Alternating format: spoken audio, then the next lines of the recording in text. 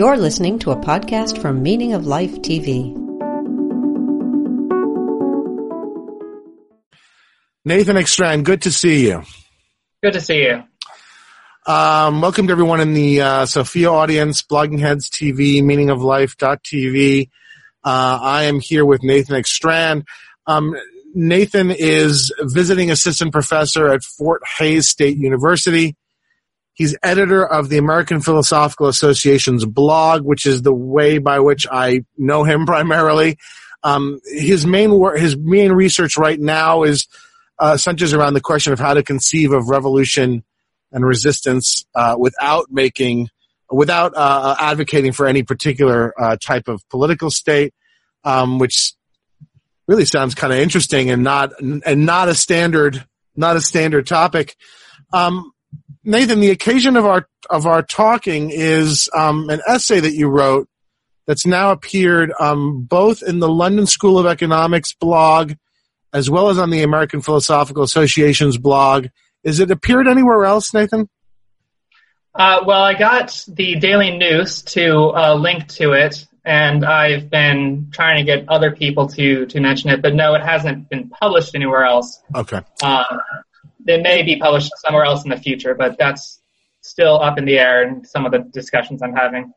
And the essay is entitled, "Is It Time for the Humanities to Strike?" By which he means go on strike, not strike like as in an airstrike. We did some talking behind the scenes, and Nathan approached me as we had been in communication. We published a piece of his at the Electric Agora, and I offered to talk with him about the piece. And so, Nathan, I think maybe the way to go about this is for you to summarize what your main point was in writing the piece, and then maybe we can have a conversation about it. Sure. So the piece is meant to start a discussion. As I realize the idea is controversial and that it's going to be something that will create, some people who, I guess, really want to do it, some people who are going to be hesitant to do it, other people who will very much resist the idea. But I think the idea should be talked about. And so the piece is meant to put forth this idea and argue as to why it's necessary. And so the piece begins by laying out the sort of crisis of the humanities, to borrow some other people's terms, by discussing how people are leaving the profession, less tenured fact jobs, more adjuncts, those sorts of things, but also then how the consensus view, from what I found, is that the humanities should stick around. And I linked to, I believe it's about 8 or 9 different newspapers that published editorials saying as much, including conservative ones. So it's not a partisan position by any means. And then discussing why it seems that despite the consensus that we want the humanities, we still haven't found a good solution for it, and still seeing cutbacks more or less across the board. And reaching the conclusion that it seems like it's probable that we are not able to find a good solution because not that many people know about the problem or are not fully aware of how significant the problem is, arguing thus as a conclusion that this really needs to be brought to the public's attention in a very significant and visceral way. What does a society without the humanities look like? And saying that maybe a strike would be the best way to do that, because we, as humanities professors and people who advocate for it, don't generally have access to mass media. We have our blogs, we have our books, and so on, but it's very difficult, at least from the people I've talked to and in my own personal experience, to reach large numbers of people using those means, and saying maybe the strike would be the most effective way. And just kind of concluding that we should consider this and, my view, talk about it very seriously. And then I wanted to see where it goes from there, what people think about it, and that's sort of the stage we're at right now. So let me just ask you a couple of things. I mean, one thing is, are you primarily addressing this problem as it occurs in the sort of Anglophone universities? The reason I'm asking is that my impression is that the humanities have more clout in Europe and are not quite in the situation they're in the U.S. and the U.K. Yeah, I was, when I wrote the piece, originally thinking really just about the U.S. In preparing the piece and submitting it to a couple different places, I got a request from the editor of the London School of Economics blog to make it more international focused. So I added the paragraph about what's going on in the UK. And then I had a paragraph about some other places in the world where it is a problem in different ways. So, you have issues of humanities professors being attacked, sometimes physically, in Latin American countries. I've been in contact with someone in Brazil recently who talked about some of the dangers faced because of the new president there. Yeah. So Hungary also, if I'm correct. I'm correct. Yeah. Yeah. So it's written primarily for the U.S., but includes paragraphs that point to how this is a worldwide problem, although it manifests itself in different ways in different countries. It's just that I know that in countries like France, for example, there's philosophy in high school. In other words, when you talk about philosophers or other sorts of humanists not getting airtime, and I'm under the impression that at least in France, and I thought in Germany as well, that they have a bit more public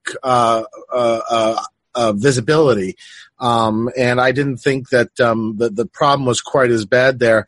It does seem to me that the problem in a place like the U.S. and the U.K. Is of a different sort than the problem as it occurs in a place like Latin America. I mean, there, it seems to me the problem is much more political, right? It has, in the sense that it has to do with regimes seeing this kind of inquiry as a threat, whereas in the developed world, in the West, it strikes me as being really a matter of the economics of the university, of the spending priorities having changed. Does that seem fair to you, or?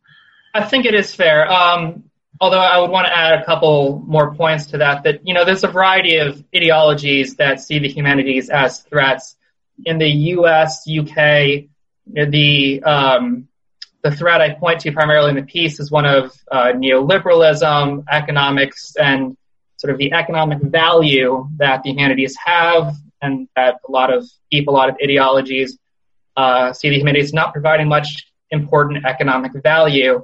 In other parts of the world, I think you see the threat coming from maybe sometimes the more nationalistic or authoritarian ideology, and that would more or less be the reason why I think the humanities are under threat in Brazil, that there's a very strong nationalistic movement, and the person in charge, Bolsonaro, of course, has a very significantly authoritarian way of approaching politics. And I think, as you rightly point out, he does see humanities, sort of that type of questioning that the humanities do, as a threat to his ability to control and move the people of Brazil in the direction that he thinks they should be moved.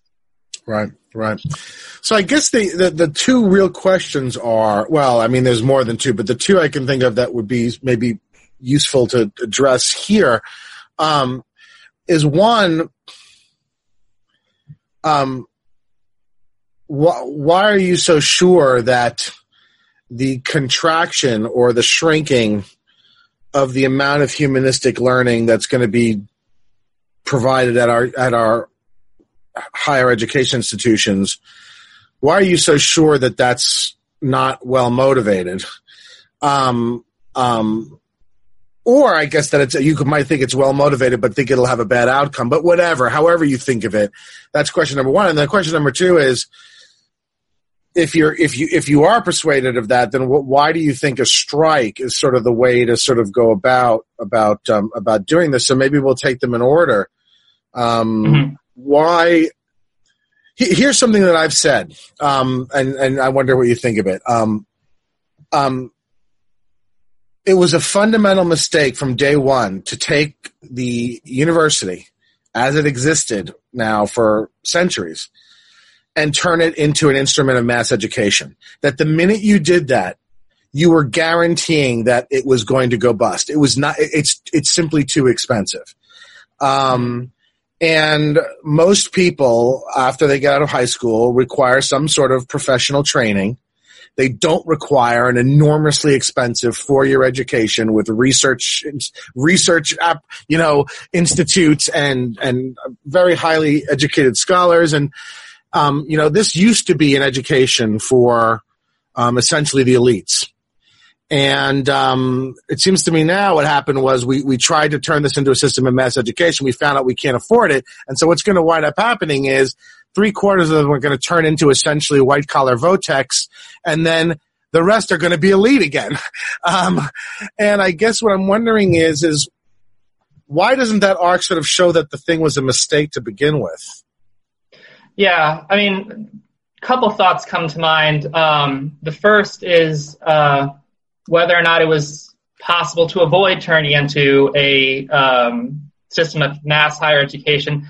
I can't remember some of the reading I did about this when I was in grad school, but I remember reading some arguments that said the only way the university could survive was to do that. But that's a little beside the point.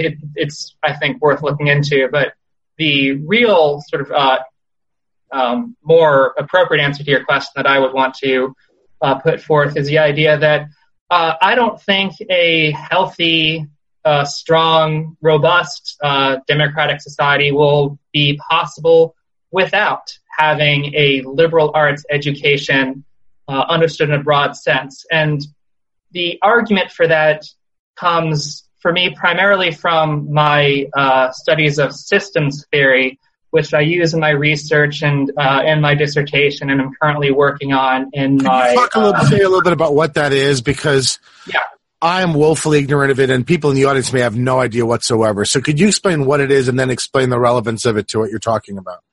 Sure. So systems theory examines how systems work, systems being defined very broadly as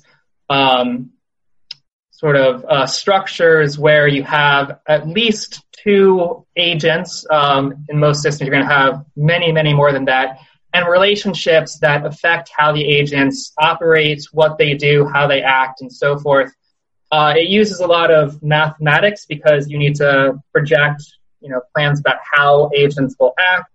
And it also uses set theory, nonlinear thinking, in order to try to predict what will happen when systems adapt and change and modify themselves in relation or in reaction to things that happen both within them and externally to them. So, for instance, systems theory has been used a lot recently with regard to the spread of diseases. What sort of actions will be effective in preventing the spread of diseases? How do the diseases spread? How can we make society resilient to the spread of diseases? And that's actually how I first encountered it, because my mother, she was working for NIH at the time and participating in this, and so she was reading about systems theory, and we were talking about it. What she was saying sounded relevant to what I was saying in my dissertation, and I've just kind of taken it from there. But one of the things you learn about in systems theory is the importance of effective, healthy systems in being resilient. That is, they can respond effectively to events that threaten their own integrity. And in order to do that, you need to understand how different parts of the systems work and what you can do to prevent threats or dangers to other parts of the system. And that is where I would make the argument that you need a liberal arts education. And when I say liberal arts, I don't just mean humanities, but I see their greatest threat coming there. So that's what I'm focused on in the piece. You include mathematics as well, and absolutely. Yes. Because I would say in order to do my job as a professor, I need to know what other people in other parts of my system, in this case society, are doing. It may be the case that students need a stronger education in, let's say, quantum physics or string theory. And as a philosophy professor, it will be important for me to be able to teach the concepts that will help students to understand that down the line so they can play their role in society later on. Or if we are to have an effective society, I think it's useful for students to be able to understand the policies that the politicians are putting forth, in which case I should spend some time teaching the philosophy relevant to understanding, what's behind, say, the Affordable Care Act or the immigration policies that President Trump is putting forth right now.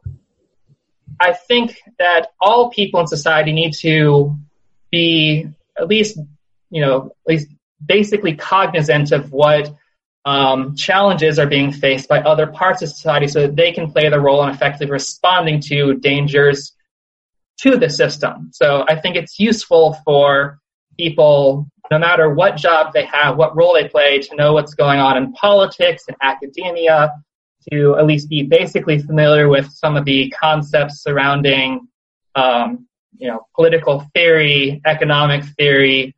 That's why I'm arguing for a liberal education, a liberal arts education for everyone.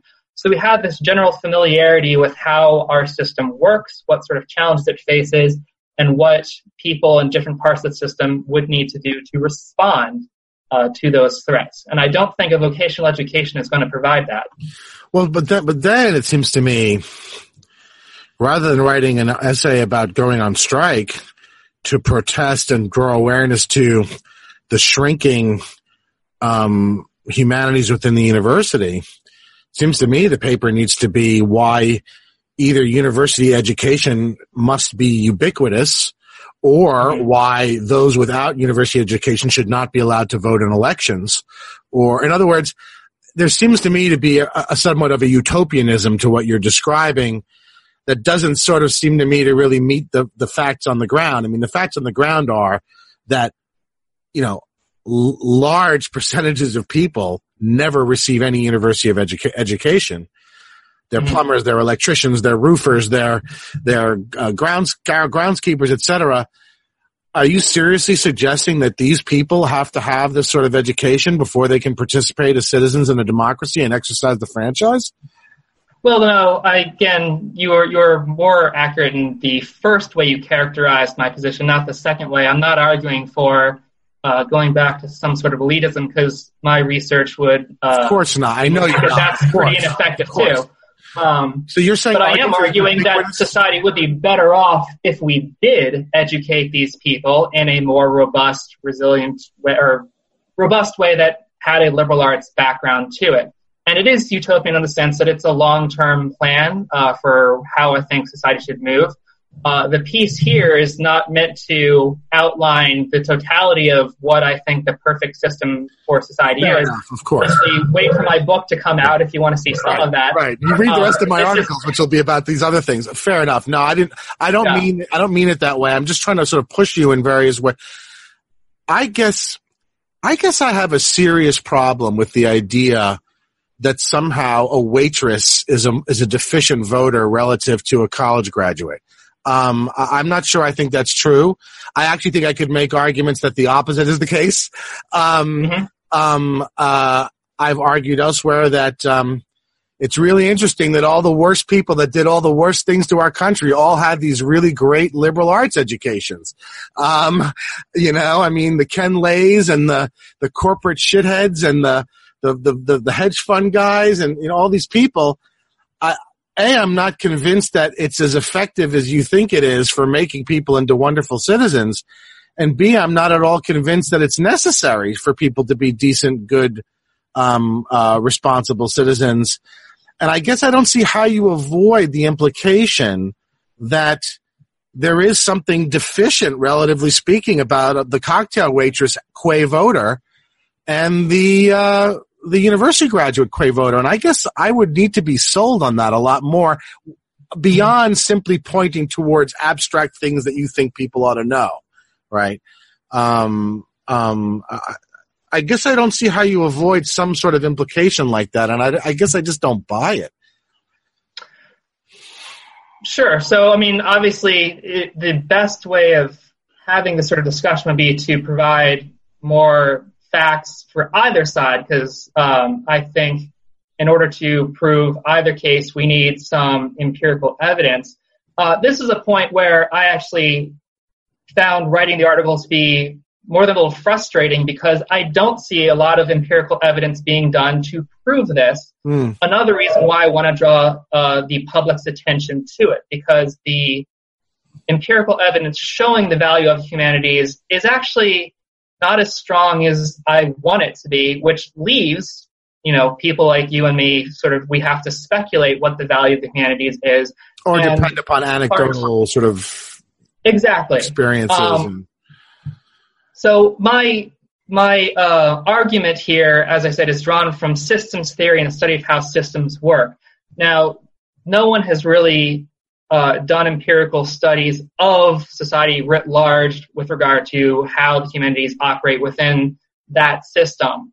So it's more that I'm taking concepts that were applicable and seem to be widespread in another field and trying to apply it to this concept of seeing society as a similarly complex, adaptive, dynamic system.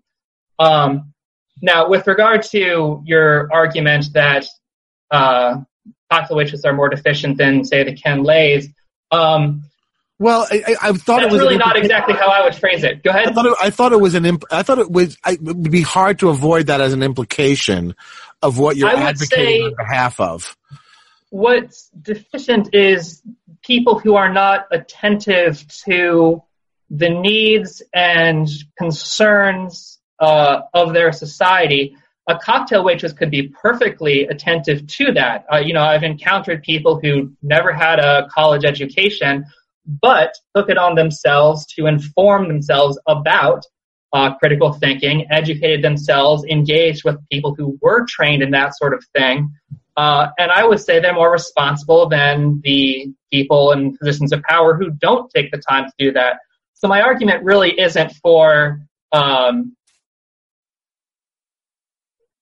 a higher education as such, but that you want people who are attentive to the needs of society around them. And I do think that the school system, the university system, can play a vital role and should play a vital role in that. In fact, I don't see really any other institution that can play a similar role. The people that I'm pointing to, so who weren't college educated, who nevertheless are quite responsible, they took it upon themselves and were supported by their community and by the people they encountered in pursuing that sort of responsibility. I think, highly of them, very, thrilled and honored to meet them at times and to, help them with their experiences and also to have them inform my own politics and my own experiences, because it really is a back and forth, not a one-way system. But they kind of had to do that on their own. I think there should be mechanisms, processes, institutions in society that encourage that sort of behavior. And that's what I would like to see the university system do. And when it comes to people like, the Wall Street hedge fund managers and so on, I actually think the university system failed them because it created them as people who don't really have any sort of passion for understanding what other people in society go through, concern and care for the needs of other people in society. So in those situations, I would say they're, in a sense, just as deficient, if not more deficient, than sort of the cocktail waitress who has good intentions perhaps, but doesn't have the information they need to make responsible, reasoned decisions. Yeah, look, and this is something the audience should be aware that I'm actually talking to Nathan. Nathan's in China, so we're working with a very large time difference, and Nathan's time is limited. So to properly explore all of this would take far longer than we have, and so I'm not gonna push it. One of the things I would want to sort of explore is the inference that, for example, learning ethics at a university makes you ethical, and I think that just doesn't. Not only do I think it doesn't follow, I think it would be very odd if that actually was the case. And that's something maybe we could talk about on another occasion, because I'm hoping that we can have a follow-up discussion on this. I'll only ask you one more thing along these lines before we talk about the strike, why the strike you think is a good remedy. And one more thing about why the university. Look, given the realities of the economics of the university, we're simply not going to ever have universal university education. It seems to me very unlikely. Mm-hmm. If we accept everything you say about the value of these studies, why shouldn't we rather be exerting our efforts to try and have them play a far more prominent role in primary education, primary and secondary education? In other words, high school. I'm thinking of Catholic education, which has quite a robust philosophical component to it. I did some work in educational philosophy a while back when I was in graduate school, and I did some actual site visits and stuff. I was really quite impressed by some of the Catholic school curricula, and also the sort of the environment, the disciplinary environment in which the teaching was done. If this is so important to citizenship in a democracy, why shouldn't it be delivered at the level where education is ubiquitous, and that's K through 12? Yeah, I actually agree with that point 100%. If you read the piece closely, I'm not arguing for the university system as such. What I'm arguing for is the institution of the humanities and a education in the humanities.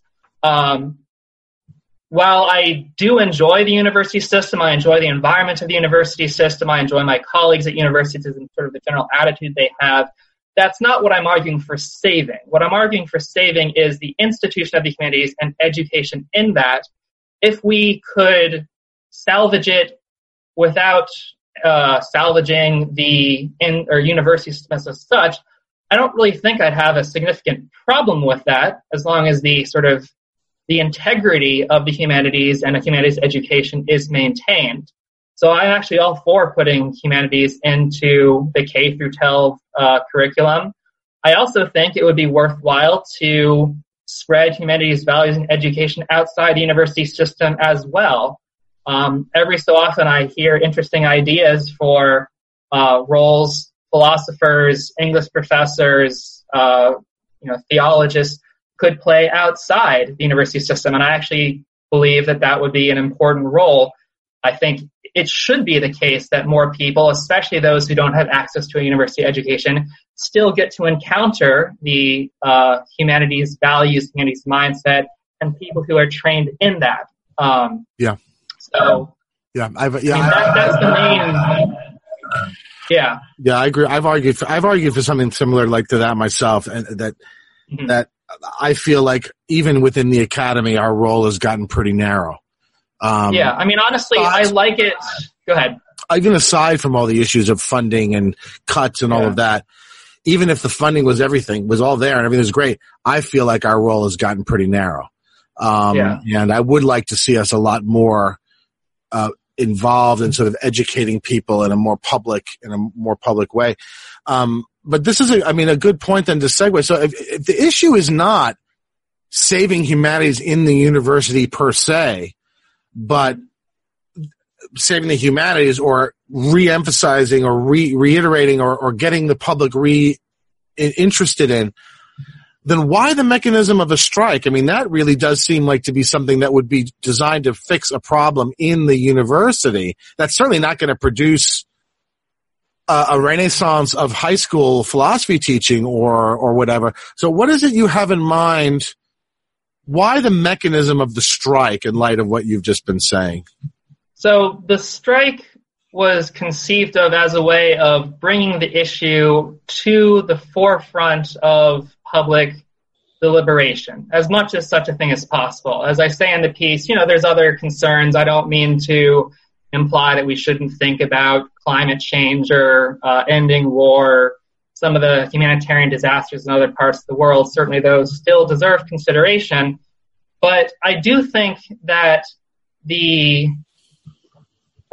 threat of humanities education and the institution of the humanities as, a thing where people trained in this are involved in working with and helping the community, that needs to be saved. I don't see many options besides a strike, quite honestly.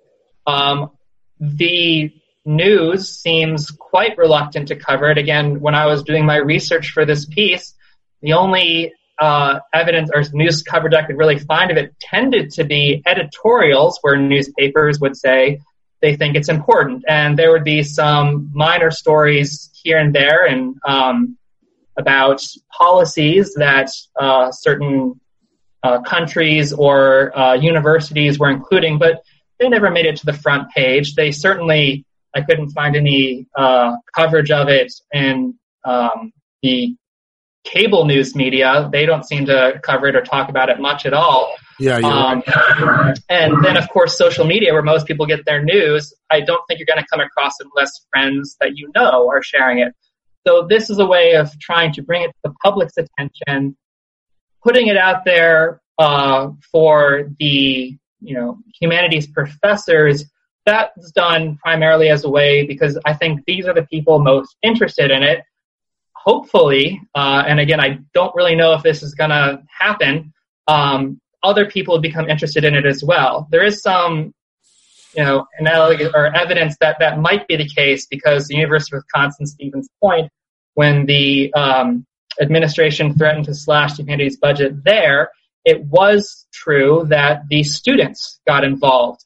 And I'd be curious, although I really don't know whether this could happen or not, if this issue is brought before the public and the public gets a chance to hear about it and think about it and decide their course of action, would some of them be interested in joining a strike that is attempting to save the value of the humanities and a humanities education for society as a whole? Again, to kind of bring it back to this question of the strike, I wrote the piece not because I was sure that a strike would work, but because I was sure that a discussion about it needs to happen among more people than just a small minority here and there. And I'm hoping that the piece starts the discussion and creates a more broad question of what role should the humanities play? How can we try to encourage them in society among more than just me and some people I know, but among hopefully humanities professors throughout society. And then if it gets enough publicity, and again, I'm sure this is me being idealistic, but maybe other people in society will want to get involved as well. I would actually want to hear their thoughts about what they would like to see happen with the humanities before any long-term plans get finalized. Yeah, I mean, you're surely right that this is not really getting onto any major radar. I mean, look, even when our most publicly recognizable voices address this. So Martha Nussbaum wrote a whole book about this not that long ago. And as far as I could tell, it got no attention at all. I mean, I barely heard any talk of it. It's certainly, if she wound up being interviewed in some newspaper or something, maybe I'm sure she was somewhere, but I don't recall it ever gaining any traction or ever having any sort of effect. I'm of the inclination to say that strikes are best used for the purpose of obtaining very specific, tangible goals, right? A pay increase, extended family leave time, labor sort of related issues. The use of a strike to sort of draw awareness to an issue, I'm more dubious about, but that's purely a strategic and tactical matter that may not be worth, sort of batting back and forth. It's worth noting to the audience who will read the piece because it will be linked, that you do take a sort of an example from the Greta Thunberg, environmental, strike, so to speak, which while there are specific policy outcomes, clearly the point of it is to sort of get people attention and get them talking. So are you sufficiently confident of this second, more amorphous use of a strike as opposed to the more traditional, very targeted, specific of the efficacy of it for this sort of use? Because then it's sort of being a stunt, doesn't it? Yeah. In a way. I'm confident that it's a possibility, not that it is a likelihood. Because I honestly don't know. I have spent a lot of time studying social movements, and really the truth of the matter is no one knows what happens going into them, what they will do. Even the best predictions from some of the most informed social scientists, political scientists, and so on have been drastically wrong when it comes to social movements throughout history.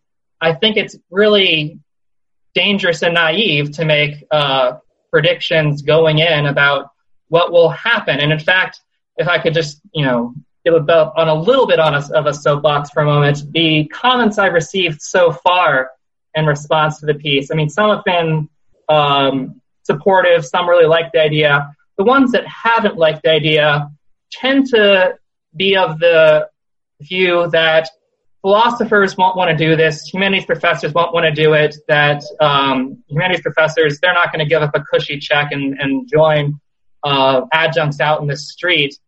And my thought process is that I really don't know. Professors of the humanities. What's that? How would they know that? Yeah, I don't know. We're a diverse group, I believe, and I certainly know some who would resist the whole idea of going out in the streets, but I know others who would relish the opportunity to advocate for the humanities with the public at large. So I'm really cautioning everyone who hears this, who reads the piece, to take the time to share their view and listen to others, but to not approach the idea with pre-made conclusions about what people in the humanities professions will say, because I don't know, I would imagine no one really does. And before we decide what to do, I want a discussion to happen.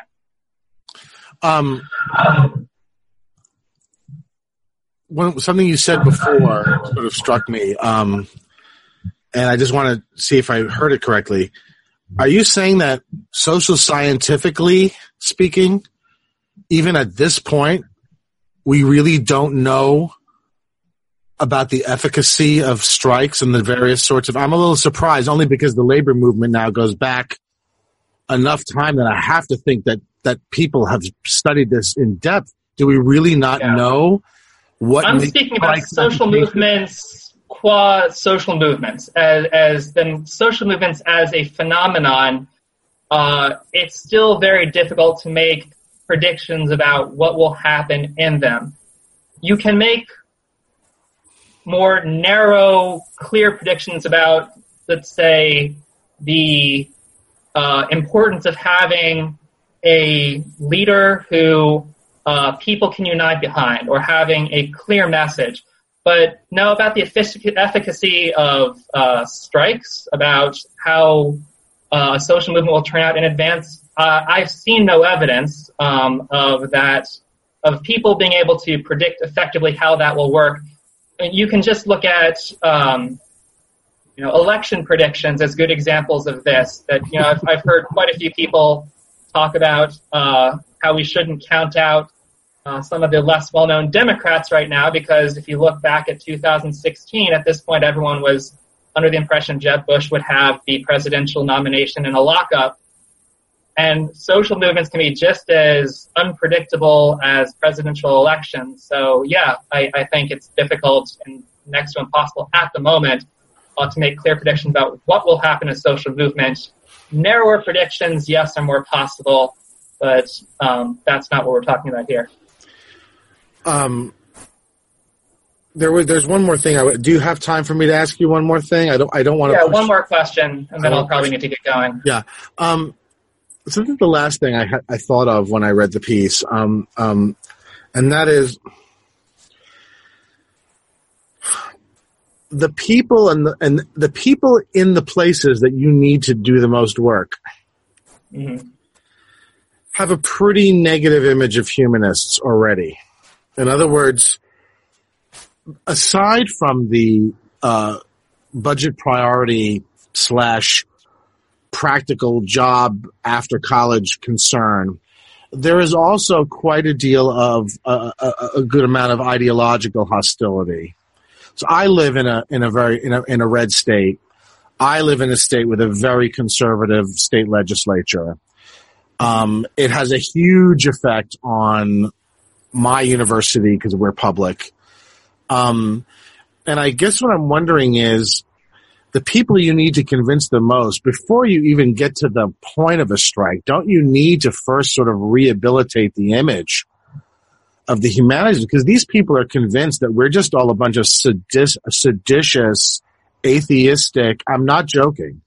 Yeah, I know. I encountered the same thing. So. In other words, the strike presumes that there'd be a kind of a sympathetic reaction, but if you're the population you need to convince the most already want to be rid of all of us, it doesn't seem to me that a strike is a very good strategy. So what are you thinking about with regard to these more hostile populations, which is really where you need to do the most work?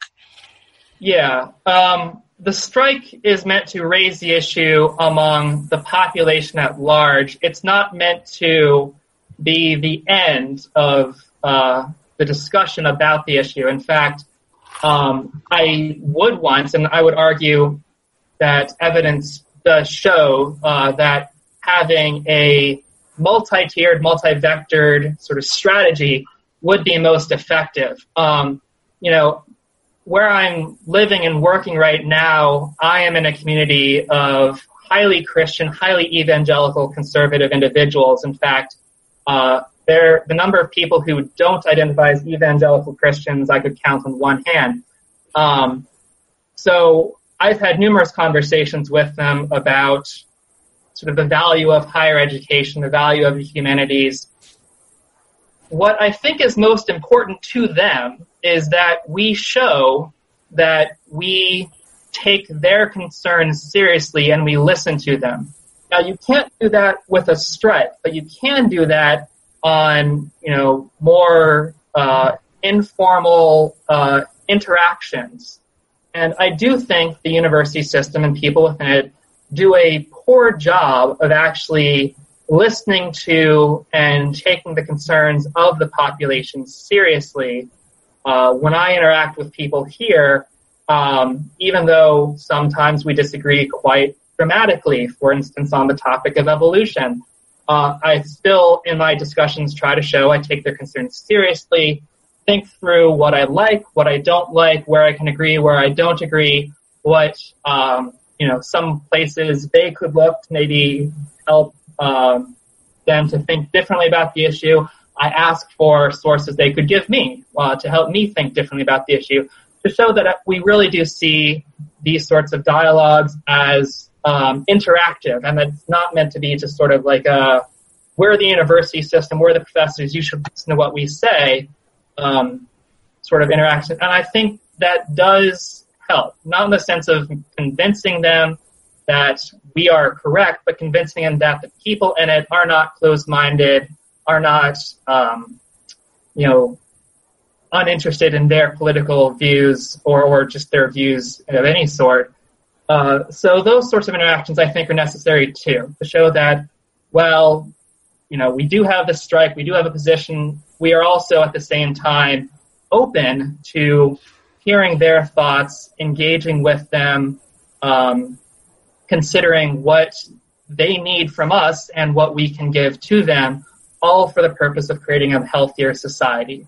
And so that would be part of my larger political strategy with this strike, but of course it's a little outside the purview of the piece, which is why it's not in it. No, and I wasn't asking because I thought it should be in it. You make it very clear that you by no means think a strike is sufficient to do what you needs to be done. It's one part of what you would say has to be a comprehensive approach to trying to rehabilitate and reintegrate and reemphasize the humanities within our educational system. So I appreciate that. Well, listen, I wish I had more of you, and I hope maybe we can do it again. There's a whole bunch of things I'd love to ask you, but right now it's important, I think, that people read the piece and that the word get out. You know, you're doing something important, and so it seems to me that it should be at least confronted, and so I want to thank you very much for approaching me with this, and I hope I can talk to you again. I would love that, and thank you for the invitation to speak here, and to all your listeners and readers of Electric Agora. As I said earlier in the piece, this is meant to start a discussion, not end one. So I really am serious about listening to criticism from whoever gets a hold of the piece. You know, please do comment on it, send me emails, and so on. Will inform me going forward. And yeah, I look forward to seeing what people think and hearing how the discipline reacts. Great. All right. Well, you take care of yourself, and I hope to see you again soon. Yep. Take care. All right. Take care. Before you go, a quick message from the suits at Meaning of Life TV. Meaning of Life will always be free for you to watch and listen to, and we don't even go the NPR route of guilting you into donating during Pledge Week. But we do have a small request. If you enjoy Meaning of Life programming, rate and review us on iTunes. The iTunes algorithm weighs positive reviews heavily, so taking a few minutes to rate and review us will help more people find out about our shows. Also, of course, we encourage you to subscribe to our Twitter and Facebook feeds. Thank you.